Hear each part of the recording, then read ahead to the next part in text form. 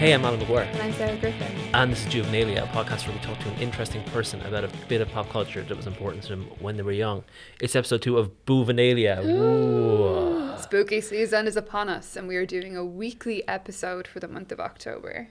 And we have a very special guest with us. It's illustrator Megan Highland. Welcome to the show. Hello. Long-time listener, first-time caller. It's very exciting to be here. This is fantastic. What are you going to talk to us about today? I'm going to talk to you about the seminal early 2000s film Donnie Darko. Yes. I should flag that this film was my personality for second and third year of college, probably first year of college as well. Fifth year of secondary school for me.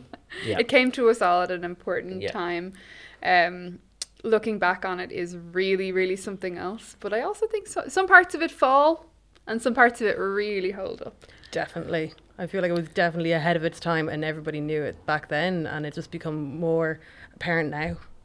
Sure. I guess for anybody who wasn't around then and hasn't seen Donnie Darko, which I think is probably not many of our listeners. Yeah. But what's a quick summary of what happens of what it's about? Well, Donnie Darko follows 16-year-old Jake Gyllenhaal, also known as Donnie Darko, as he sleepwalks, and after one night of sleepwalking, he follows a 6-foot-tall man in a bunny suit called Frank, who tells him the world is going to end in 28 days, 6 hours, 42 minutes, and 12 seconds. Yeah. After that night, we follow him over the next month, coming up towards Halloween. It's all based in October, and it's him kind of unraveling what's happening, and like you're trying to figure out, like, is he hallucinating, is he actually crazy, or is he going to try and save the world and figure out a way to time travel and fix everything? It's pretty much on the that's actually a very succinct description of a really weird movie. I cannot wrap my head around Jake Gyllenhaal as a 16-year-old. No. Like, he has such mid-30s face. Like, Completely. God help him. Like, it's just not... He doesn't play a particularly likable character per se. He's sort of a bit of a Holden Caulfield.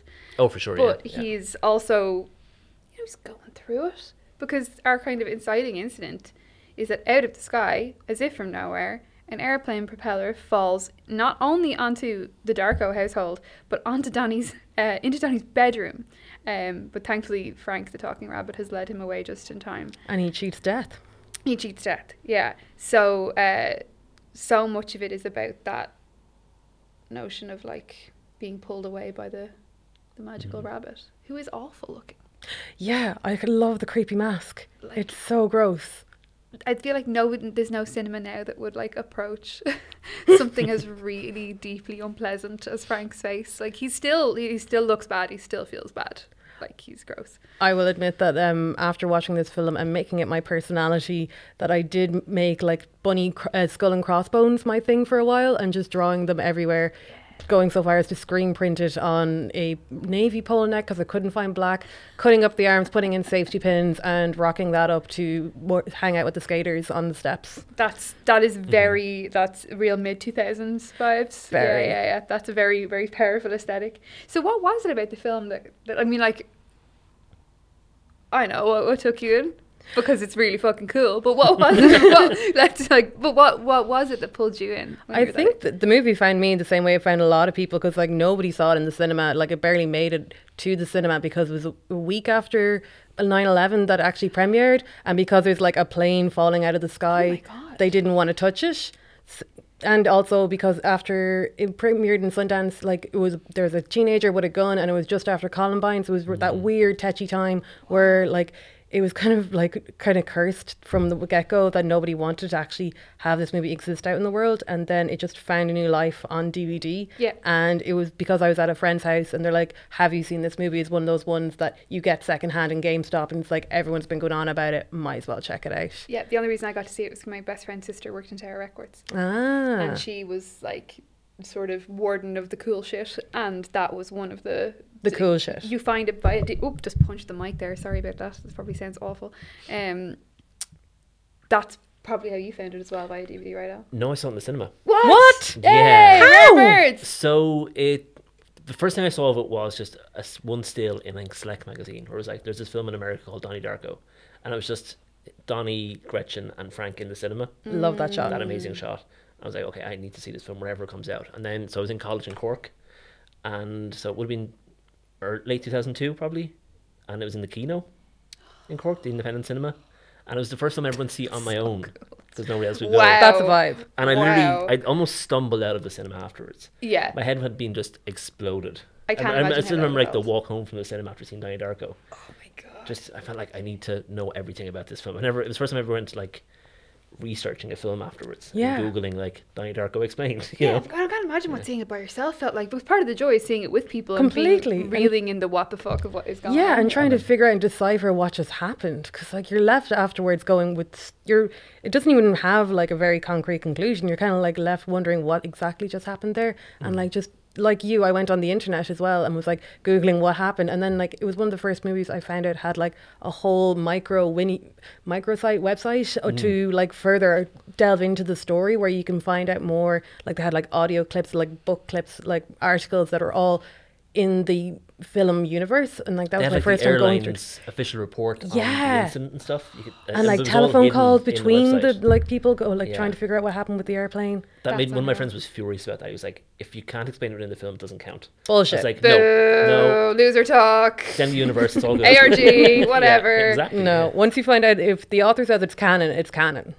Exactly. And like I think that the shapelessness of it like the town of Middlesex is really cool. Like it's such a weird little space. I'm watching it again this today. Actually, I watched it this morning, and not having seen it since I was a teenager in my friend Helena's living room, and the two of us were like 2 inches away from the TV. Like what the fuck is happening? I can't look away.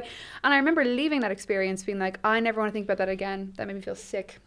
That was a bad time for me. And it did make me feel sick in the way that a lot of other horror and stuff that I watched as a teenager was like, oh, I want to pull closer to this. It's more of like an unease. I genuinely did not understand what was happening. So watching it again this morning, I was like, I think I have a shape on what this is about now, and I didn't watch the director's cut though. Did you guys watch that I've one? watched it before. I don't.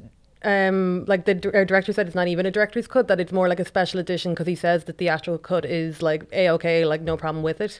But like if you do watch the director's cut, I feel like it ruins it a bit more, because it just kind of there's a lot more openly explaining It the over-explains themes. stuff. Yeah, it Right. does, And I yeah. like the mystery of it. I like Yeah. that like you don't understand it completely the first time around. You have to go back and watch it again and again. And I love movies like that, because like Yeah. I'm a really big fan of like Easter eggs and like finding the foreshadowing before it's happened and that kind of thing with TV shows as well. There's a lot of detail in it though, isn't there? Like there's in the way that, so it is this month basically in the lead up to this apocalypse, and the one kind of really chill reading of it that I was like, oh well, this is obviously about a teenage boy who is on antipsychotics and is losing his mind. Right, there's your surface level reading, right? Is that he had previously been involved in an arson, Yes.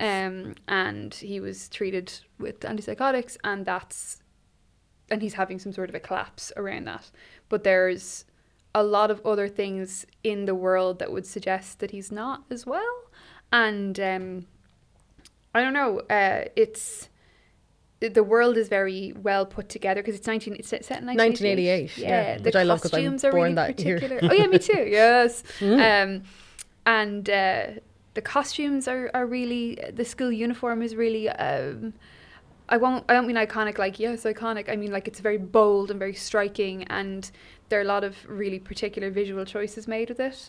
A lot of like cinematography, I suppose, Yeah. that I think make it a very dreamlike experience. I really love how it shot. It was like the first movie that I remember, like, because it was early 2000s, and it was the first movie I could think of that was like a period movie of the 1980s, apart from like The Wedding Singer. But like they really captured it as well, especially with the soundtrack. I absolutely love the It's a great soundtrack. soundtrack. Yeah. Really great soundtrack. Oh, completely. Like, and that's also why I don't like the director's cut, because they change Echo and the Bunnymen out for In Excess for the opening track, which I'm like, no. It was No, good as it Killing was was. perfect. It was, that is one of my favorite openings in film as well. Like him on the bicycle, and Echo and the Bunnyman is going on in the background, Killing Moon, like absolutely amazing. But I love the way, like, Patrick Swayze, who stars in it, he said he used his clothes from the 80s that he just had in his wardrobe as his character. Oh, they were just there. He's despicable, man. Like he plays how would you describe him? Like He's like a self-help guru. Like he'd think kind of like a Scientology person before Scientology was a thing, of like telling people you can, like, everything is down to like your emotions, and everything can be solved by you just like going the path of love instead of the path of fear. And like it was during that kind of new agey time in the 80s, which they were trying to capture that. And so like he's just going up on stage and telling people like how to live their lives, but like not having a clue. And then he has a dark underbelly secret that is that Donnie finds out during the movie, and it's kind of like, is it a coincidence or is it all fate that's like bringing him on these paths to unravel the secrets that are meant that should be out in the open? That's actually a really good point. That he has this sort of sense of fate and destiny, you Yes. know, which again, one reading of it is that he's like not well at all, and that's part of the delusions that he's going Completely. through. But equally, he sure does uncover a paedophile. Yeah. You know, like, so, like, he has some pretty powerful revelations in the community. Yeah, it's On the way. really interesting how that kind of unravels, because you kind of see like the mothers who are like really buying into it, and they just like can't believe it, even though they like uncover a kiddie porn dungeon, as they put it in the movie. What a set of words that they Oh, keep saying, yeah. like, and then even at one point one of the mothers like flinches, and I'm like, yeah, it is gross. It Yeah. is. I think they intentionally are like pushing you and making you feel uncomfortable with it. Because know? like you don't know who you're leaving your kids with when you find these kind of people that are like preaching and pretending to be a messiah or a kind of a prophet. There is that, you do see that kind of religious imagery pop up again and again through the movie as But well. it never is which another overtly thing. religious, right? Exactly. But Yeah. in the director's cut, that's what happens. Oh, what a shame. Yeah. Yeah. There is also the scene where he's talking to his physics teacher, and he's talking about like God's path and stuff. Yeah. Yes. Oh, the And- time travel stuff, of course. Yeah, Yeah. and the teacher's like, I can't talk to you about this anymore now that you've brought up God, because I will get fired. Do you know what? That Yeah. actually was I'd a say- really I'd say brilliant it's true. scene. Yeah. Is that he is sit there. The teachers are all like a bunch of it is set in his school, and it's his in and out of school life, and he's kind of deeply alienated from his peers. His peers who are monstrous in the way that in so much good horror, the greatest, like I feel like I think about this with Stephen King a lot, where the greatest monsters are the other children, and the other school kids, including a very young Seth Rogen. His first film role. He's a monster. He's awful, and he's very believable. You know, His friend, you won't believe who his friend is played by. Who? The guy with the mohawk and the mustache and the switchblade. He is the lead singer for Phantom Planet. wow, Oh, that no is way. That is a deep cut. that and is the Jason most. Schwartzman was supposed to be Donnie Darko Yes. originally as well. So Oh my god, no, you can't unsee Rushmore there. You know, No. You No. can't. You're you know what I read this morning? That Mark Wahlberg was in the running for it. But he only wanted to do it with a lisp, Yeah. which What- is such a weird choice. What a weird Mark Wahlberg to do. I would have bought that. I think I would. That would have made sense for me. Gyllenhaal is like, but Gyllenhaal is very intense, and he's 80% eyeball. Completely. You know, he has that sort of Elijah Wood paradox, you know, where it's just mostly eyeball. And that intensity, even though he does not look like a teenager, I feel like I knew teenage boys like him. I sought them out. Do you know what I mean? Yeah. I get that. It was the kind of the slightly damaged vibe of kind of like in the slightly dangerous. I was like, oh, please, I can fix him. But he's a big softy. He's got Yeah. big soft He hasn't fully eyes. grown into his body yet. He's No. like Yeah. 19, 20 there, so yeah. Like when a dog is about 9 months old. Oh, and their legs are longer. Yeah. They've got the weird, yeah. Where they're just like, oh, you're kind of a dog. Yeah. But you're not really all the way there yet. You're mostly giant paw and eyeball. That's the sort of vibe he has. Though I think in terms of him, so yeah, it's school is where it's at. So there's teachers that orbit around, including a very, I guess, interestingly, or the role Drew Barrymore plays is really funny and really interesting. The and English teacher, yeah. She's really antagonistic. The stuff that happens in school, some of it is deeply authentic, like a teacher looking him dead in the eye and being like, I cannot continue this conversation with you. There are like flickers of the way adults normally handle teenagers when they're being unhinged. Yeah. And then flickers of camp, which is Drew Barrymore, Completely. you know. I love that, like, she helped produce this film as well, and I just really wanted her as my teacher, because like my art teacher was kind of like that as well. That like she would be really not bitchy, but she had a jar on her table that said initiative, and whenever she wanted us to do anything, like, would you not just use your feckin' initiative? And just like she didn't suffer fools, is the way I put it.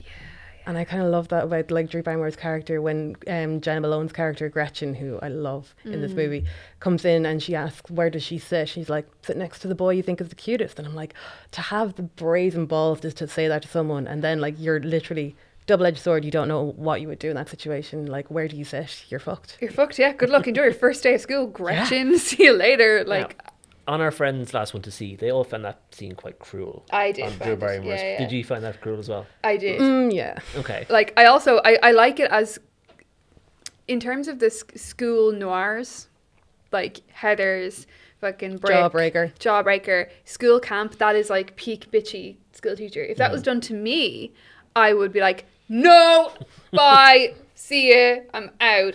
And as someone who has taught rooms of people, I'm just like, could you imagine doing that to somebody? Do you know what I mean? But also within the kind of world of it makes sense. And she also gets fucking really fired.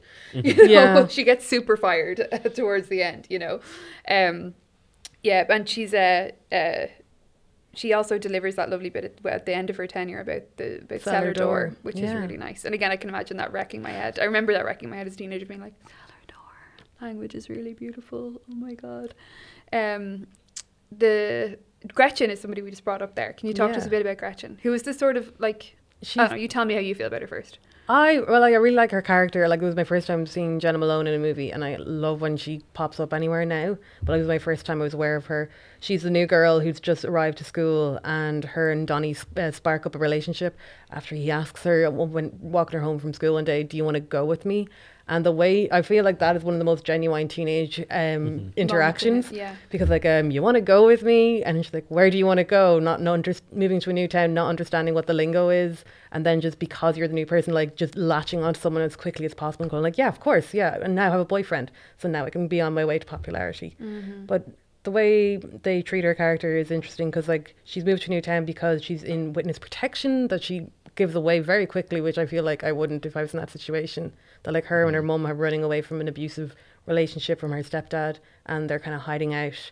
And she has this kind of odd pull about her that when something traumatic happens to her, she instantly wants to kiss Donnie or like touch Donnie, which is, I'm like, interesting response. Okay, cool.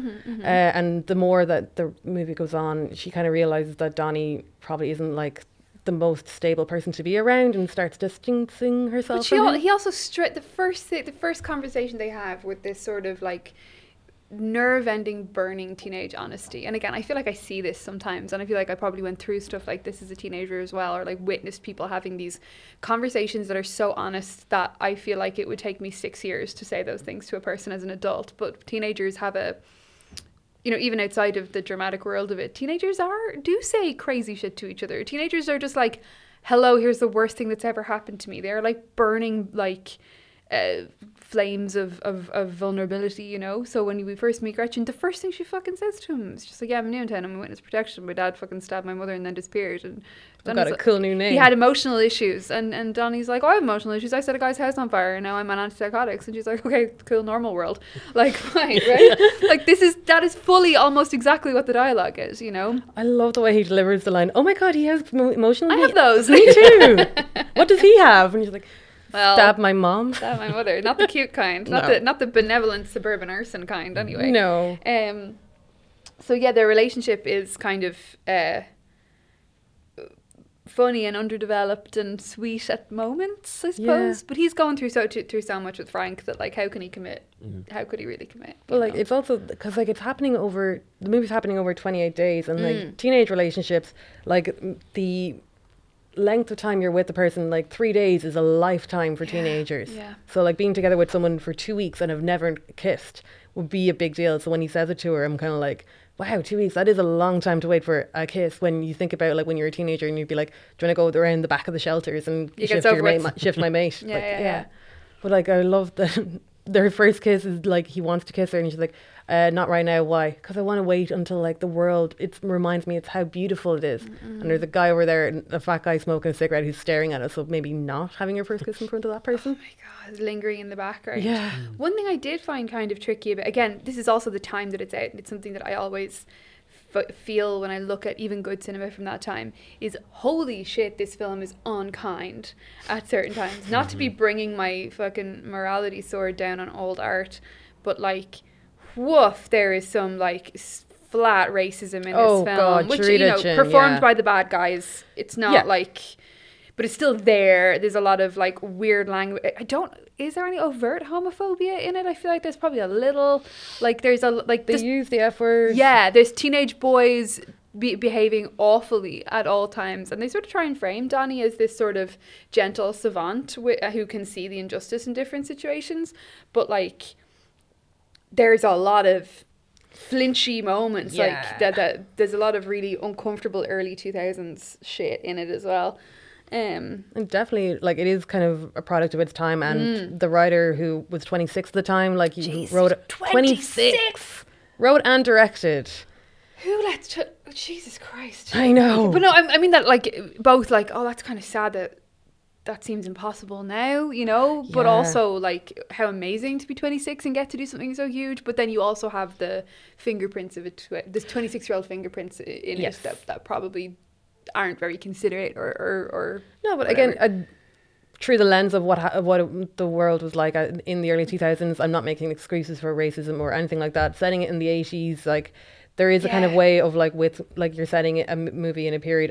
It's not like Quentin Tarantino like throwing whatever language he wants all over Certainly, the place. yeah. It's more just kind of like, yeah, kids are absolute shits, and they like just they think they're being hard by like using those words, and I Yeah. think that's more authentic than like Stranger Things. Like they're going like, oh golly gee whiz the whole time. That's actually a really good point, because I think aesthetically there is some kind of DNA shared between Donnie Darko and Stranger Things, sure. Completely you know, but there is more, darkness. and like also authenticity, I think, to a lot of how, because teenagers are, again, like I said, they're frightening.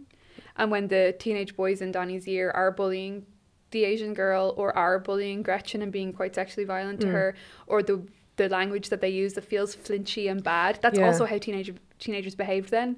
And it adds to the hostility of the world. Yeah. You know, it's gross. And Like, unkind, and like it's more kind of like teenagers are like expected to act like adults, but still in the eyes of adults they're just children. So it is that kind of like the whole coming of age thing, obviously. That weird time where it's like you're expected to be two things at once, and you don't know which version of yourself to be to everybody. yeah. And I think that covers a lot of it in the movie, especially like the health class scenes with Mrs. Farmer, the kind of like the love and fear lifeline of like trying to see the world through a teenager's eyes, of like everything does not go into those two categories. Like, so Johnny's like, during this weird class, they are expected to put everything in one line of like these. They're given these scenarios. There's a line on the board that says fear and love, and they're kind of like morality questions, and they're expected to put an X on the line of where they think it falls on the line.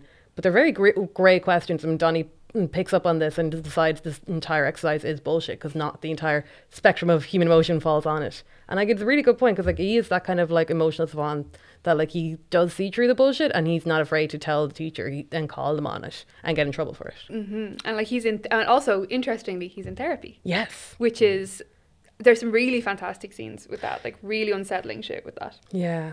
Oh my god! Like, it was the first time in a movie I've seen like therapy depicted for a teenager, because like it wasn't really talked about when I was a teenager. Like, I think I knew one of person in it. course, yeah. I don't think I knew anybody. Now I know everyone's in therapy. Yeah, and it's like, great. of course, yeah. Like, People need to talk about their shit. But when he's talking to a therapist, you can really get to the heart of like, he is like obviously mentally unwell, and him just trying to like figure that stuff out. And the therapist is very just reassuring. I really love her character, and she just genuinely wants to help him. But I feel like one of the most heartbreaking scenes is when the parents come in to have a discussion about his progress.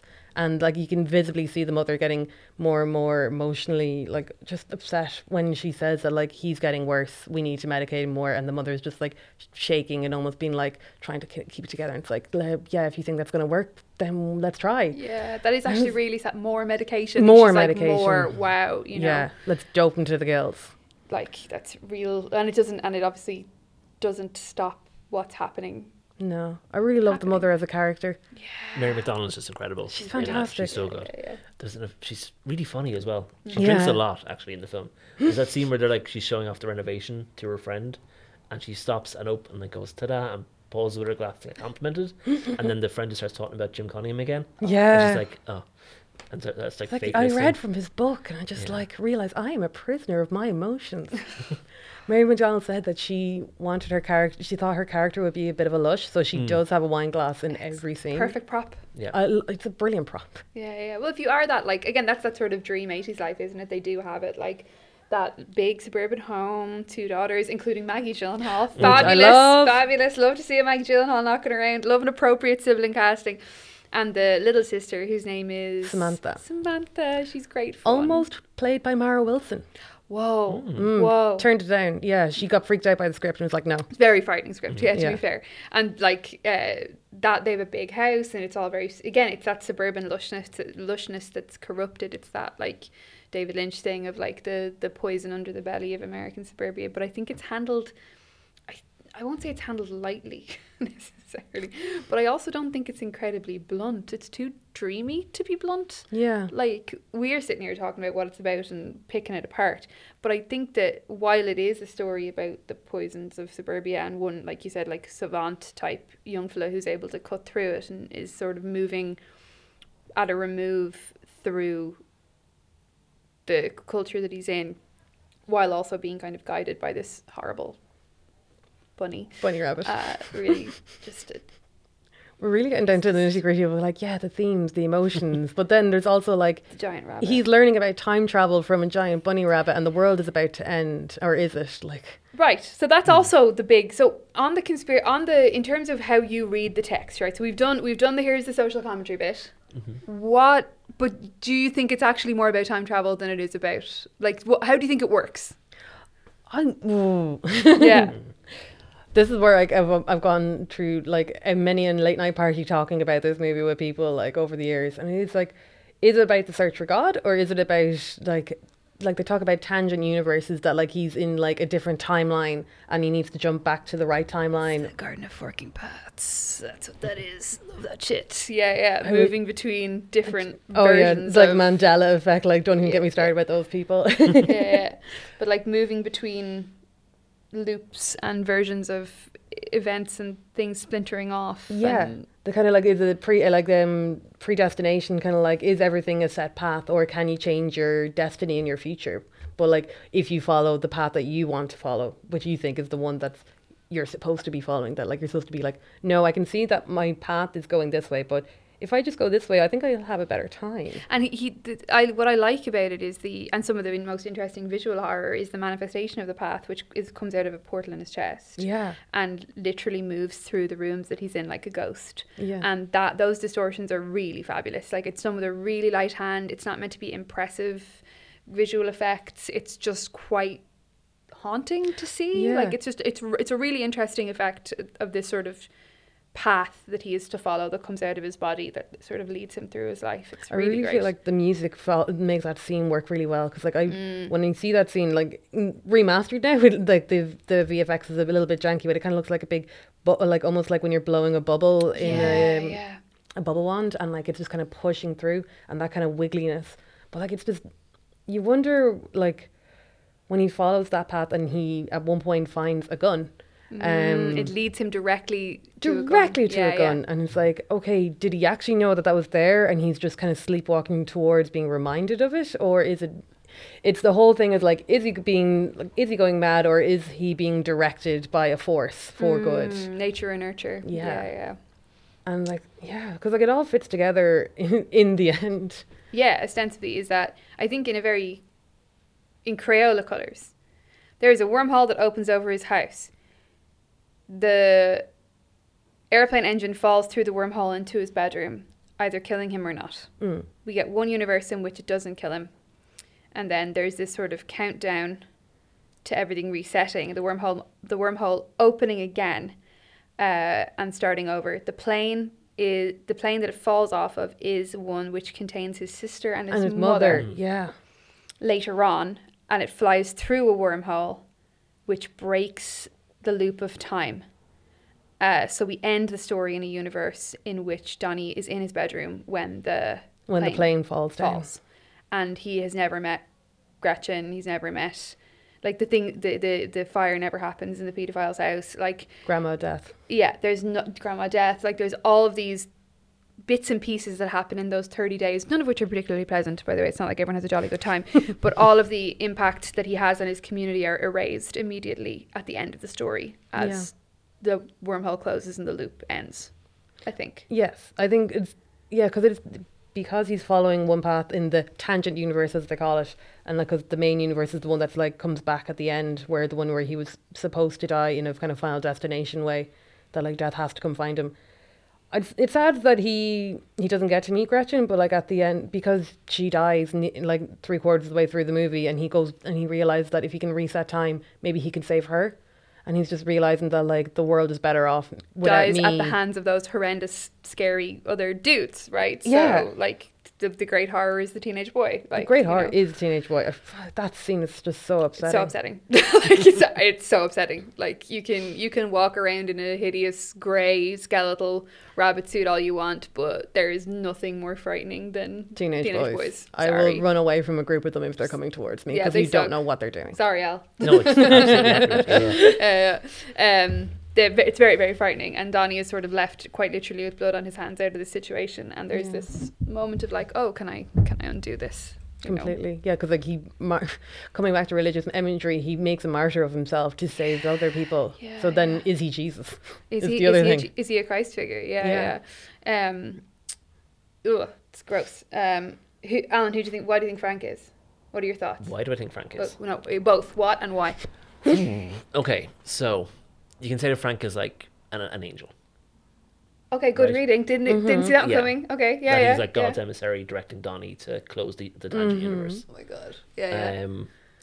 But he'll also be destroyed by the closing of the Tangent universe because Frank no longer dies, so that Frank does not exist anymore. Okay. Fuck. Yeah. So I'm always interested in like things where like pocket universes or tangent universes. I think your books have a little bit of a pocket universe thing going on. They do. Yeah.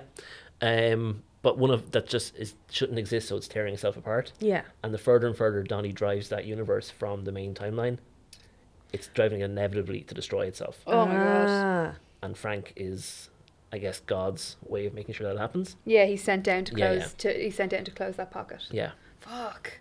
Oh, that's good. See, that's the reading of it. Yeah. Yeah, yeah. Because That's my good. friend said, I was like, I don't understand the ending. He was like, well, Donnie learns to time travel. I was like, that's part of it, but there's so much more. He's not fucking Doctor Who, lads. Yeah. He's Yeah. not just gonna like mince off through the 'Cause fucking wormhole. The fact that like the thing that closes the loop is the thing that only exists because of the loop Yes. is what always throws me. You can't quite circle the square on it perfectly because the engine Has is to there. fall. There's an Yeah, original yeah. engine somewhere, you know. Yeah. So I'm not sure it's meant to make sense No. fully. No, and I like that. I like that Yeah. grittiness and that sense of it. Like it's what I like about the OA, which also deals with the forking paths kind of theory of like It's on my watch list. Yeah, I still haven't gotten to it. it's like one of these. It's I feel like I love. juvenilia propaganda. It's like it's really good. Well, considering your propaganda worked on me a few weeks ago, I got like 2 Linda Barry books in the post. I'm kind of like.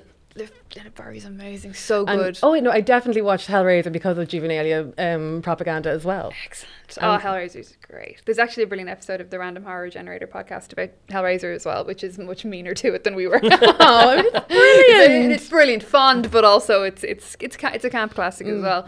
I feel really sick now that I think about Frank as an angel, and I think that's a really solid.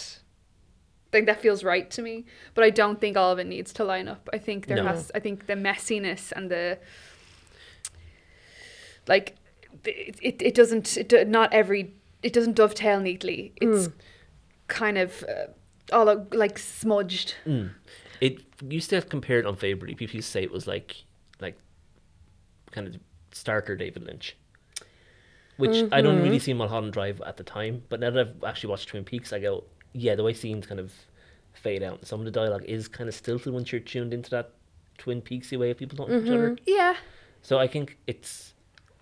I he's feel like operating in I mean, a I love universe all where those don't need to make things. sense. Exactly. Yeah. Yeah. Yeah, I feel like it's a cousin of Twin Peaks, and I feel like, again, looking at Suburbia, the very particular costuming, but it's very like there's a very particular color palette to this as well. It's very grey, blue, white. Like it's not a dazzling No. feature. There's no burning. Like I mean, burning off it. It's a cold film. Yeah. For an 80s movie, there's no neon as well. It's very subdued palette. And even when you have that sort of the camp 80s sequence of the what's the girl group called again? The Sparkle motion. Sparkle motion Yeah. dancing. That's all in silver, so that maintains this kind of chilly vibe. You know, whereas everything in Twin Peaks is fire. Everything is fire. Everything kind Yeah. of comes back to red, and I can see how the dialogue feels like a little bit. Like the reason that Lynch's dialogue is like that is because Twin Peaks is a soap opera, and like it has more in common with something like Dynasty. Do you know what I mean? Than anything else. It's all very high. Camp is the word I keep going back Yes. to. I don't think Donnie Darko is fucking camp. It has elements of it. Moments, but overall, It's pretty straight faced. The kind of like montages of like when the school is flooded by Donnie in his sleep the next day, and like it's kind of like the conversations the students are having because the school is flooded and the day is done. They're like, oh, we can't go to school today. Why? Mum said the school is flooded. It said they would have feces all over the boys' room. Like, what are feces? Baby mice. And it's just like, love. There is silliness in There it. is silliness, It's and there are really bits of funny film. levity. I remember Yeah, laughing yeah. a lot the first time I saw it. Like Yeah. the conversation and the first bit of dialogue in the movie is like Maggie Gyllenhaal going like, I'm voting for Dukakis, which is like the presidential campaign is happening in the background. Yeah. And they have that amazing lines of calling each other's names when Donnie like blurts out, "You're such a fuck ass," which is Fuck ass. Yeah. In the So good. I absolutely love that conversation. And it's like I still use like terms like that to this day, but only with the people who I know have watched the movie, because otherwise they're like, "Why are you making up swears?" That's like a I don't horrible understand it. word. Yeah. Real good though. But I think that's also closer to how people talk. Yeah. Then nobody in the world fucking talks like anybody in Twin Peaks. Like it's all very, it's up here. It's way up here. It's not organic dialogue at all. Where there's some, and I think that might be the trick of Donnie Darko. Is there are moments where it just feels fucking normal. Yeah. It just feels really normal sometimes. Like when they're shooting the pellet guns against the bottles. Oh, the Smurfs The conversation. Smurfs conversation. Yeah. Do you know when you have these moments where you're just like, I really like, you know, they're like figuring out that Donnie just turning around with the gun in his hand and being like, Papa Smurf didn't create the Smurfs. Gargamel created the Smurfs. I was like, I've been that person so many I have fucking been times. that I person. can't stand. I'm sick of myself. You know, I watched that and I was like, oh no. Standing there and having a very serious conversation with people like, that is not how that works. You're Yeah, she's a fucking nagging wrong. in his hand or not. Does he have a naggin? Yeah. Oh my Yes. god. And I love that they're drinking naggins, because I'm like, Yeah. yes, I have never You seen don't. in American TV a teenager drinking a naggin. You don't see them drinking don't. naggins. I think I remember living there and trying to explain what a naggin was. Like, the word comes from nagin, little cup. I did not know that. So that's why it's called a naggin. I don't know why a shoulder is called a shoulder. If anyone would like to explain to me why a shoulder is I think called a there's a shoulder. slope on the. Because like the Cool. leg, yeah, Yeah, looks yeah. like it has shoulders. On the They neck. drink, their measurements are different. Yeah. You know, the things their teenagers drink are not the same. And I don't think that they drink as much as when they're that, maybe they do when they're They as seem to young. have easier access to kegs than we do. Yeah, they're beer just- and their drinkers beers or just 40s, very- which yeah. are, do Yeah. you know what, very useful if you're drinking in the park. A 40 is actually the perfect amount of beer for an afternoon in the park. I've Do you know what never I mean? had a 40. They're big. They're big. I know what they look like, yeah, like the malt liquor. I'm always like, what exactly is You get like a beer, Bucky, like, I'm- beer-sized 40. yeah. You know, malt Yeah. liquor, absolutely not though. No. Not these days. No, but naggins in a field, definitely the teenage thing. So it's not. Yeah, that is true. It's nice to see an American teenager Yeah. partaking in the Irish way of growing up. You Yeah, know? and bush drinking. which is rare enough. That felt, those scenes outside the suburbs felt nice. Well, not nice. Nice is the wrong word, but they felt, Genuine. yeah, organic to me, which is really good. It's such a weird. I mean, I feel like saying it's such a weird movie is a real undersell, but it still does feel weird. It hasn't been cheapened by time. There No. aren't a lot of imitators, even if it is moving in this kind of Lynchy way, using a different set of instruments, but still playing a similar song. It's It's still a coming of age movie that's like harking back to 80s movies, because you can tell because he was 26 in 2000 and whatever time it was, that like he obviously grew up with like E.T. and Stand By Me and those kind of movies, and you can see elements of those coming through his film. Oh, You they're can throwing, definitely- they're throwing like a kids on bikes section. Exactly. At the end, It's like a relevant. classic Yeah, yeah. Spielberg scene. And Yeah. like you can tell his influences are there, and he paints them on his sleeve throughout the movie, which I love when a filmmaker openly does that and doesn't make it in a ridiculously crass way. I love, because those little bits, they really remind you of watching those 80s movies, and it's almost like seeing the 80s through the lens of someone who's just watched 80s movies, and like, but like everyone has, so that's more real to people who think of the 80s now than the people who lived in the 80s. it's a I link mean, in the we're chain. further away from Donnie Darko than Donnie Darko was from 1988 at this point. Oh, When and I don't turned say it on that. last night, Thank you so much for telling me I that. know, Alan. sorry about that. Thanks. Thank you for that it did information. literally. If you just showed someone and said this is from 1988, they would have no reason to disbelieve you, except maybe the fact that you recognise Noah Wiley. That's probably Yeah. it, like from ER. Yeah, Carrie said that. I was like, oh, and I was like, I'm the only person who's watched ER, but it was his first thing to be like, oh, he's in ER. I was like, He's like, I didn't watch ER, and I knew he was from ER. yeah. Oh, I live in a pocket universe. That is really spooky though, that it's that long ago, isn't it? Like It's at that spookier time, how just- little away from 1988 it was when it came out. Yeah.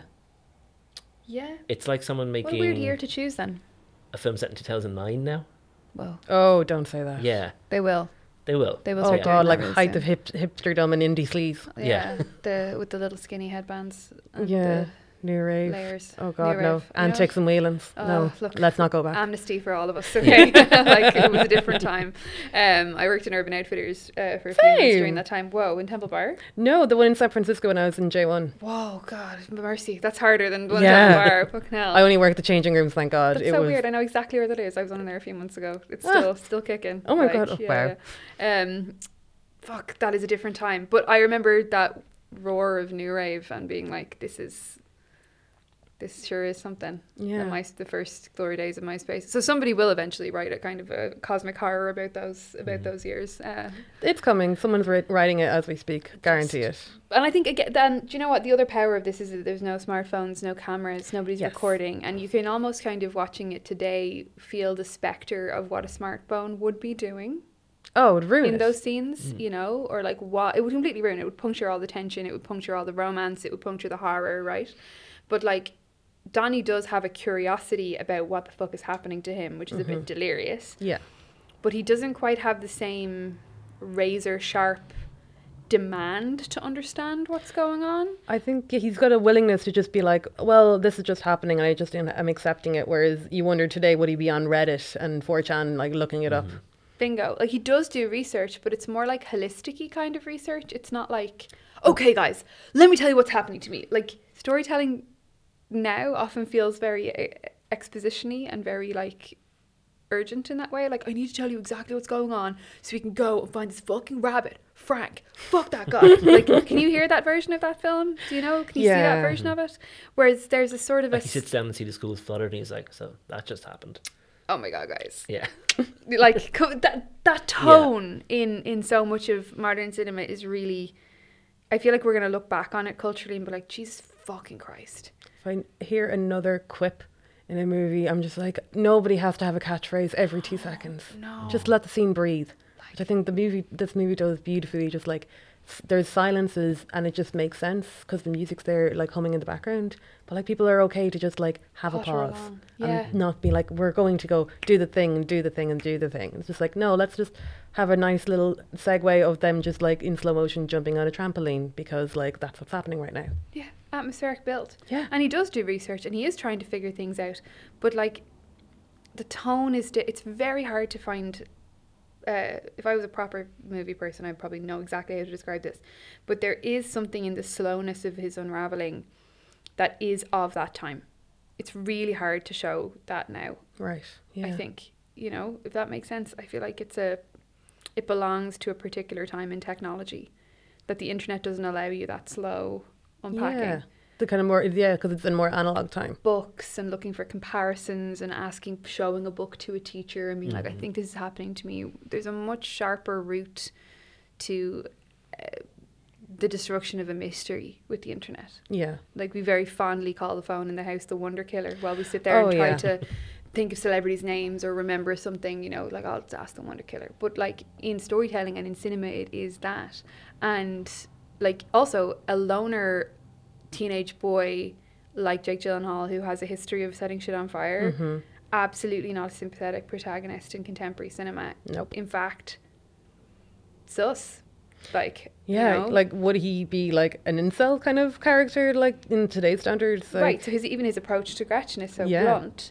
Like, it didn't make him unsympathetic to me at all. Like, just he's awkward teenager. it felt quite earnest, and especially contrasted with like the menace of the other teenage boys, which also feels like it's of its time. Well, no, maybe it's well, No. it's they're not. being That's good. like it's very firmly Immortal. they'd firmly confirm that they are dicks. They are bullies. yeah, and people killers in the end. Yes. Literal murderers.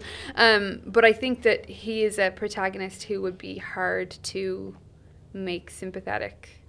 yeah. Because Today. we learned in the therapy sessions that he has a history of being obsessed with sex, Yes. Yeah. and also possibly a history of imaginary friends as well. Yeah. Yeah. Because she does ask him when he says he's a new friend whether it's real or imaginary. Right. So there might be a previous Frank that we don't know about as well? He also fucking set a house on fire. Yeah. He said a house on fire. But he Couple does say times. it's by accident that he does that. Yeah. But that's my favorite meme. It was like, did you? I made a new friend today, real or podcast host. And it's like, I think podcast host every time. Oh my god. So yeah, that's that's what I like about going back to, I guess, films from this time. It was the last time that stories like this could exist. because no phones and no internet. Yeah. Just before. I think that's why people are like, why Stranger Things was such a big thing. It's like, let's have them set in the 80s. Every movie that's like, let's set it in a period before phones, before the internet, because otherwise, like, everyone's going to be on Google straight away.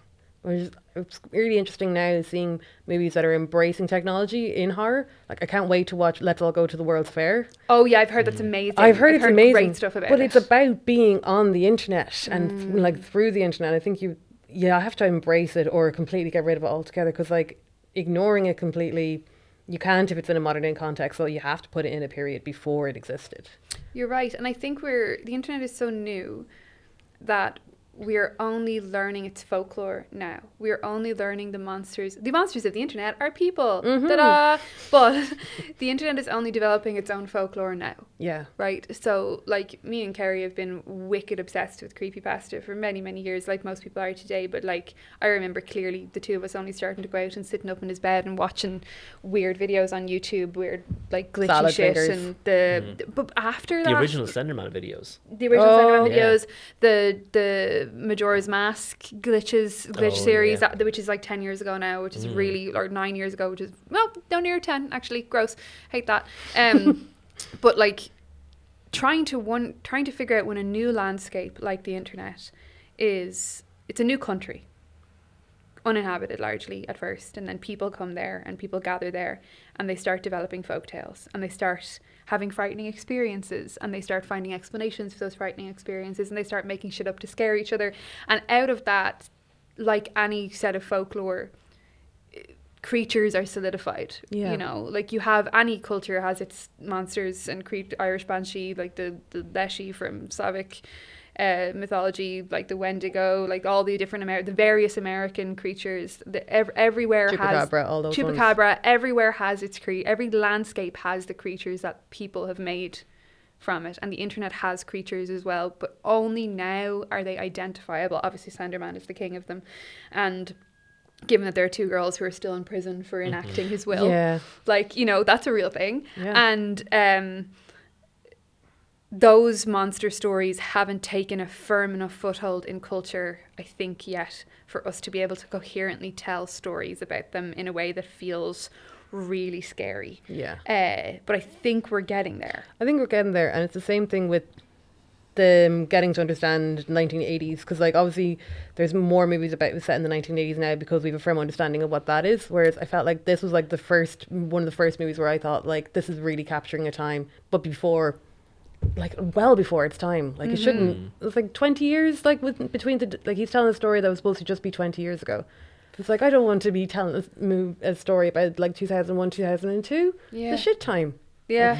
Well, But any then- time's the shit time when you look back on it. Yeah, but it's also the dawn of the internet, so Yes. or the internet as we know it. So maybe the people who will tell those stories are now only kids. Yeah. So they will hear about it in a folkloric way, and then they will grow up to tell those stories. Like, we aren't equipped nearly because we watched it all happen in real time, so we can't really. Well, maybe that's why we are equipped. I think maybe because like the kids today who grew up with the internet from the get-go, like Generation Alpha or whatever they're calling the ones after Gen Z, The digital natives. they only know a world of the internet, whereas it came about like when we were like in our teens, like I remember a time when we still had the phone, and then like the internet came in and it was just literally just chat rooms and like Amazon for buying books, and that was it. And then just like it growing over time, and I feel like because we still remember the world before that, we're not going to be able to tell that story yet. That is the next generation who've grown up completely immersed in it. And so that's where the Donnie Darko thing happens. Is it's told in a very particular 80s, Yeah. through a very particular lens that's also informed by like other cinema and other horror from that time. Though, is Yeah. it a horror film? Some people would kind of argue like it's a weird one because it's unsettling and like It's upsetting. Like, it's a bad time. yeah.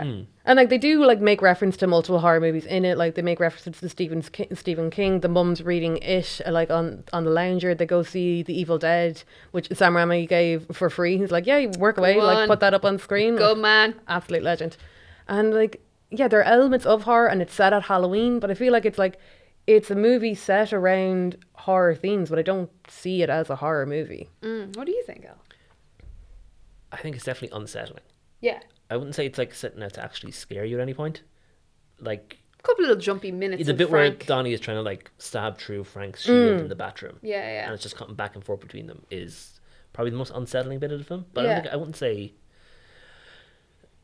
there's no real gore, there's no real jump scares really either, I would say. But it leaves you with like residual upsetness. Yeah. Yeah. Yeah. The feeling that I left, I remember seeing Lost Highway in the cinema, and I saw it in the IFI, and I left, and I was like, I am really upset. I don't really know how to. Another film that makes use of very upsetting rabbit costumes, weirdly, was really fucking distressed by it, and I think this gives me a very similar feeling of just this distrust.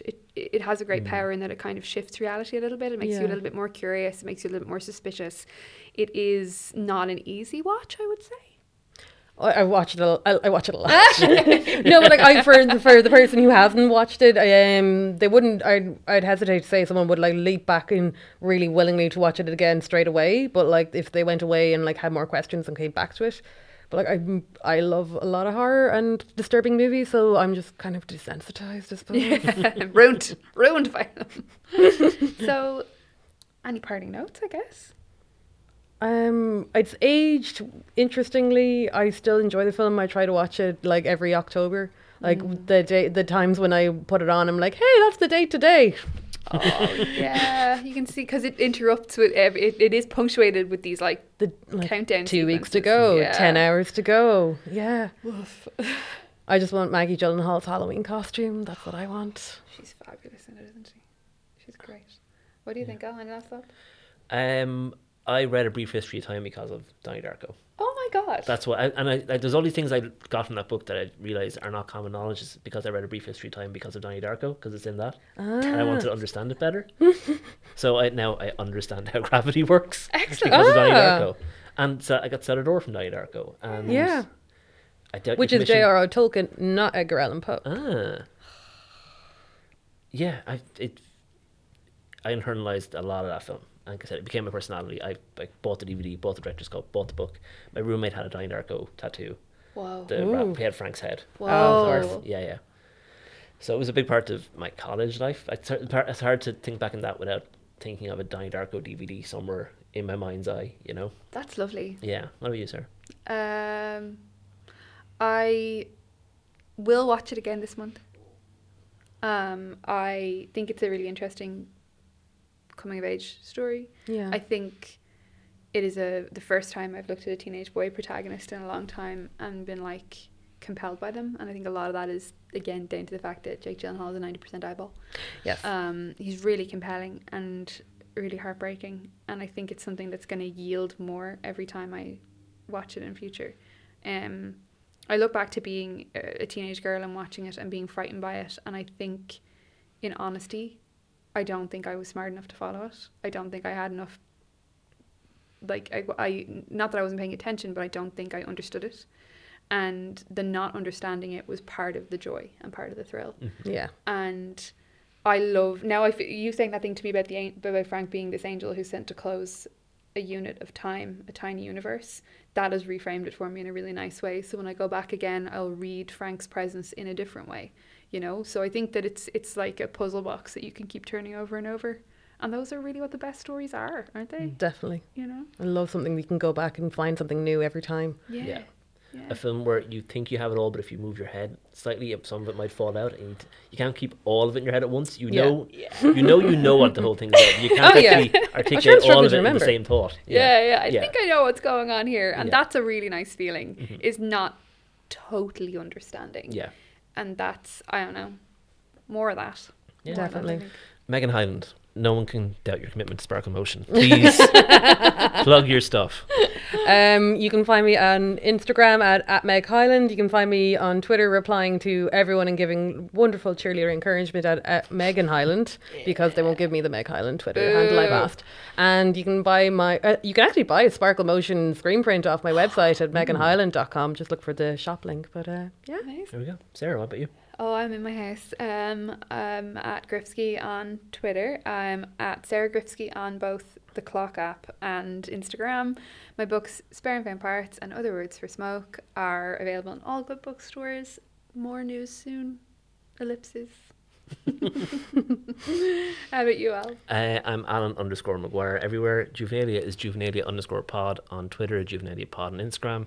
We have a Patreon where we talk about what we started and finished And recently. Can I just say, our last episode, our the episode before the Hocus Pocus episode, our cozy autumn warmer vibe, like our autumnal vibe check episode, got some incredibly kind feedback from lots of people. It did. And I found that really fucking moving. I was getting texts and messages from people being like, oh, that was such a good time. And I was like, what? Thank you. So if you enjoyed that episode and you like listening to me and I'll talk in granular detail about things that make us happy, you should subscribe to our Patreon. It's a couple of quid. It goes an awful long way. We appreciate it a huge amount, and it helps us do a lot of different things. And pretty fucking regularly you will get an episode just like that autumn warmer episode, where it's just me and Al talking about things that we've started and finished in the last couple of weeks. We have beers, sometimes we play each other's songs off our phones. It's always a really nice time. So if you enjoyed that one, please subscribe for more. Yep. Yeah. So also thank you, Dee McDonald, for our artwork. Thanks, Dee. And thank you to Cassie and Tall Tales Thanks, for having Cassie. us. Woo! And we'll see you next week for the Texas Chainsaw Massacre with Sophie White. Bye, everybody. Bye. Bye.